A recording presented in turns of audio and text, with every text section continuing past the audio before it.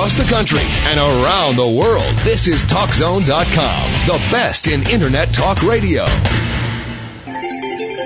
Welcome back to Mastering Ourselves with Keith and Charmaine Amber. Our guest today, Walid Shoebat, author of Why I Left Jihad. So it seems to me that, I got two questions here. The Muslims are supposed to pray 5 times a day to the black star, the fallen black star meteor in Mecca. I guess is what it is, and I'd like to hear more about that. And why, when you have the annual Hajj, is there usually hundreds of people that are killed?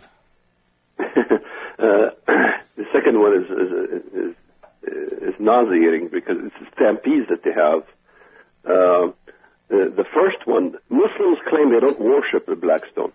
In fact, the Khalifa, Abu Bakr, after the death of the Prophet of Islam, Muhammad, he says, the only reason I kiss you is because the Prophet Muhammad kissed you. But we have to go back and why they bow towards it. You would never bow towards something unless it's significant to you. 1.3 billion Muslims from all over the globe bow towards Arabia and the black stone. That tradition came from the worship of Aphrodite way before the advent of Islam. The worship of Aphrodite was basically worshipping even the sex symbol. In the case of the black stone, if you look at the opening where people put their heads in the black stone to kiss the black stone, go to any, let's say, Google Images. If you go to Google Images and you put black stone, look at the opening where the people put their heads to kiss the black stone, and it depicts exactly I don't want to say it on the, maybe I can say it on the air, the woman's the vagina. Okay. And that's what it is, because it was originally a worship of Aphrodite. In fact, they would have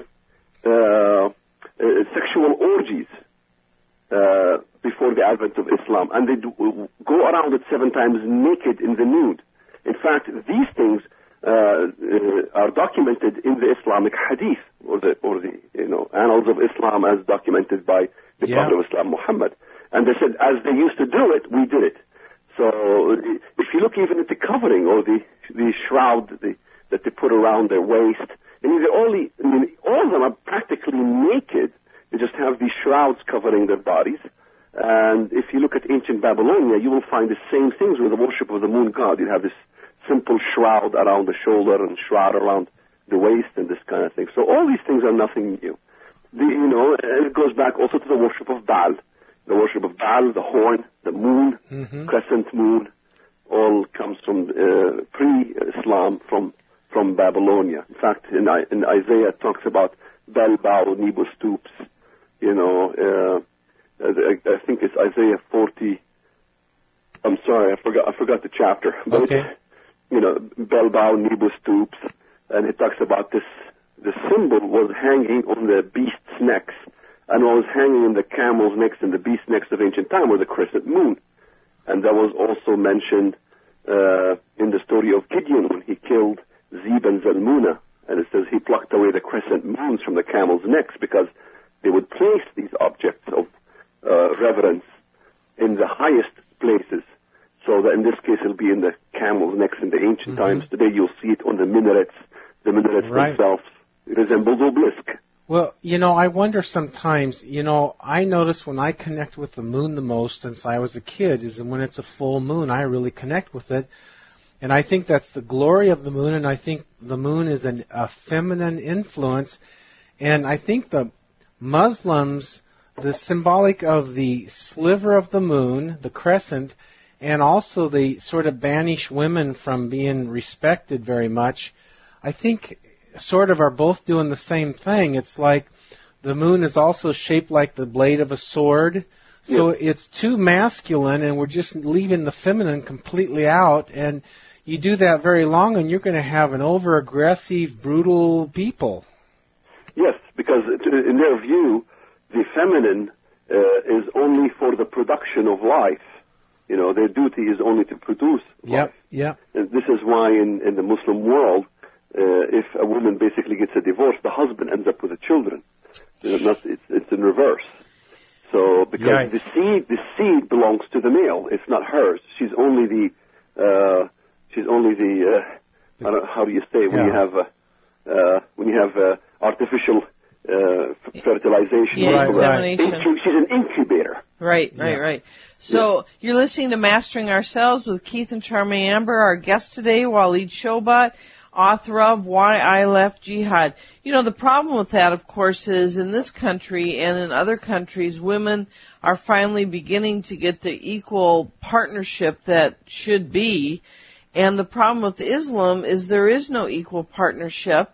That would be fine, except for Islam wants to own the world and have everybody be Islam. So all the progress we've made in the Western world of acknowledging men and women equally, the Islam would like to wipe out and go back to men dominating in a most horrible fashion. Yes, that's right. Even the Muslims will disagree with us. They always claim that Islam treats women equally. Okay, I have one question that no Muslim can answer. And the question is, if it's true that men and women are equal, why is it that a Muslim male can marry a Christian female, but a Muslim female can never marry a Christian male? The answer is obvious. It's a male chauvinistic society. Sure it is. You see? Now, if the Muslim wants to argue that point, maybe he can come with a statistic of the marriages that are out of the faith. Somebody marries a non-Muslim from the Muslim world. Mm-hmm. Calculate how many men married non-Muslim women, and calculate from that same pool how many Muslim women married non-Muslim males. You will find out it's 99.99%. Wow. So, you know, I'm starting to notice Sharia law creeping up, like in the United States, in Canada, in various parts England, around the world. Everywhere. It's scary. And isn't this the ugly head of the Antichrist starting to surface and let itself be known worldwide? Absolutely, because a lot of the Western analysts ignore certain aspects in the book of Daniel, specifically talking about the Antichrist spirit or the Antichrist system. It says he doesn't honor the gods of his fathers, and this will honor the fortress, which is a god. What they don't also continue is that he will declare war against the strongest of fortresses with the name of this foreign god. That is significant. In Daniel, that makes all the difference. What it's saying is that the entity of this Antichrist is not the strongest entity in the world. It declares war against the strongest fortresses. Western thinking thinks that Antichrist will rule the entire globe, and he will be in the strongest country in the world because he has to be the superpower. Well, that's not true. Osama bin Laden declared war in America. He's not the strongest person in the world. Right. And he declares this battle with the name of this foreign god, and he will advance the cause of his god by war. And that's very significant. And he attempts to change times and laws. He doesn't succeed in changing the laws of the entire globe. This is why the text is very strict. It says he attempts to change the times and the laws. He will succeed certain places, and he will fail in other places. I don't think that they will succeed in the West. However, they will succeed in the 1040 window in which the Bible tells us the scope of his rule. There's a lot of people out there that stand by the notion that if we would just negotiate properly, if we could just be better negotiators, that we could turn this problem around. We wouldn't need to be in Iraq. We wouldn't need to be on our toes about terrorists. If we could just negotiate better, we could get the problem to go away. Yeah, what's wrong with us? Yeah, what's our problem? So you think there's any reasonable possibility of negotiating with these people? Well, it's been asked and answered. In other words, it's been tried, and it failed. The world did do this experiment in many places. We've done this experiment from the eons of time, during the Crusades, Salah ad-Din. They've had peace treaties, and they reneged on the peace treaties. We've had these things with Gaza. If only Israel pulls out of Gaza, what happens? You have the birth of Hamas. the most radical element of Islam, was born as a result of pulling out of Gaza, pulling out of Lebanon. Israel pulled out of Lebanon. Okay, let's have a truce. Let's have a cessation of hostilities as Condoleezza Rice demanded. What did we get? We got a declaration of victory by Hassan Nasrallah, Hezbollah in Lebanon. In fact, just today and yesterday, you see in the media, Hezbollah is basically beginning to control Beirut, the capital of Lebanon. Yep. So they're expanding, and it's happening exactly as I told you in the previous programs. I've made it publicly clear for years, Lebanon, which is a Christian country, will turn to become an Islamic state. I've said it, Palestine will become an Islamic state. I've said Turkey will become an Islamic state, and indeed they happened. So, we have, I think something that a lot of Americans don't really understand is that in Islam, one of the basic rules is, when you're talking to a fellow Islam, you need to be honest. But when you're talking to an infidel, you can do anything you want. You can tell them whatever they want to hear, but you do not need to honor it because they're subhuman. They're not Islam. As long as they're subhuman, you don't have to honor what you're saying to them. And I don't think people understand that. They don't understand it. In fact, I can challenge anybody to try it. They will lie to you when you ask them about the main things in Islam. If you say, what is Allah? They will say, Allah is God. Okay, go ahead and try it. Next time you run into a Muslim, say, what does Allah mean? They will tell you, Allah means God. Okay, next question. How do I become a Muslim? They will be glad to tell you the way you become a Muslim. Say after them, I declare there is no God but Allah. And so you say, hold on a second here. You said Allah means God. Why can't I say, I declare there is no God but God? You have no problem as a Christian saying, I declare there is no God but God, right? Yep. So why do I have to say Allah?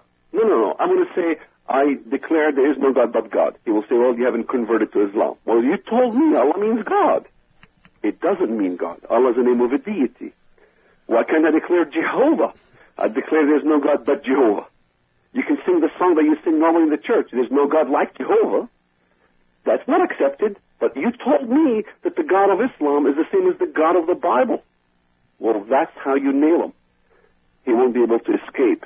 But you got to know how to ask the right questions to figure out the deception. Yeah. Ahmadinejad, I noticed Nancy Pelosi, high up in our government, visited the Middle East a few times, and right around there, and then right after there, Ahmadinejad visited Turkey, and then he visited Venezuela. And right after Pelosi did that, and Ahmadinejad did this, Turkey went to war in northern Iraq, and the oil prices went crazy, and then Venezuela, Hugo Chavez started crowding into Colombia. Colombia has a great president, and they got a good system, and they've gotten coordinated with the guerrillas there, and I think there's like a big global effort to undermine mankind going on. Yes, absolutely. Turkey is very interested in the Kurdish country, in the Mosul area, and so is Iran is interested in Iraq and the oil fields and all these things. Yes. And let's not kid ourselves. If the United States of America decides to listen to Nancy Pelosi, who wore a hijab, covered her hair when she visited Syria, submitting to Islam. Yeah, sure. Once they listen to her, and this, God forbid, this next administration comes out to be our friend Hussein Barack Obama, or Barack Hussein Obama. No fooling. Then you will have a pull-out of Iraq, and you'll have Iran entering fairly quickly, or Turkey entering into the Mosul district fairly quickly. I'm on record now. See when it happens. Give me a call. Yeah. You And what happens to United States when that happens? Is it better for us, or is it worse for us? What does that seem like? It's much worse for us, because what happens is that as Iran becomes a superpower, you have to have a response from the Sunni world, because the Shia and the Sunni were always at each other's throats. Sure. They are two competitors. If they're in Iraq, they're competing with each other in the election. They kill each other from the eons of time. That will never have a peace agreement between the Shia and the Sunni. So you have a resurgence of a superpower in Iran. Yes. Who's going to respond to this superpower with nuclear from the Sunni perspective? Saudi Second, Arabia. We have three candidates: Saudi Arabia, Egypt, and Turkey. Those are the basically three candidates that are on the table. And they're all asking for nuclear rights, all of them. They're asking for the rights to build nuclear. So if Iran succeeds in building the nuclear, and you pull out of Iraq, and guess what? They're going to be next in building nuclear. And then they will have to elect one of them to become the, basically, new bully from the Sunni perspective, and that will be Turkey. Then you will have a competition in the Middle East of power. Whenever there is voids in the Middle East, something must fill it. In Lebanon, there's a void of power, so Hezbollah will take over. Mm-hmm. In the Palestinian areas, there was a void of power. Mahmoud Abbas had no strength. Something filled that power, that's Hamas. And the same thing in Turkey, the same thing in all these countries. You know, it's so emotional driven over there. It's not, you know, let's think things out and let's think what's going to happen. And it's so much that, you know, it doesn't matter how many die, you know, the more who die for all, it's just fine. Emotional. You know, so you get nuclear and you get this, who's going to have the greater power between the two sides of the Islamic forces. And, you know, something's going to go off pretty fast. Right. But the Muslim argument is, why can't we have nuclear? The U.S. has nuclear. France has nuclear. Israel has nuclear. Why can't we have nuclear? Yeah, the answer is because you're just wigged out. Yeah, exactly. That's still the a answer. Teenager. Yeah. we gotta take a break here. You're listening to Mastering Ourselves with Keith and Charmaine Amber. Thanks for joining us today. Our guest today, Walid Shoebat, Why I Left Jihad. My goodness, interesting information, you guys. We need to pay attention to this. Let us not stick our head in the sand. Stay with us. We'll be right back.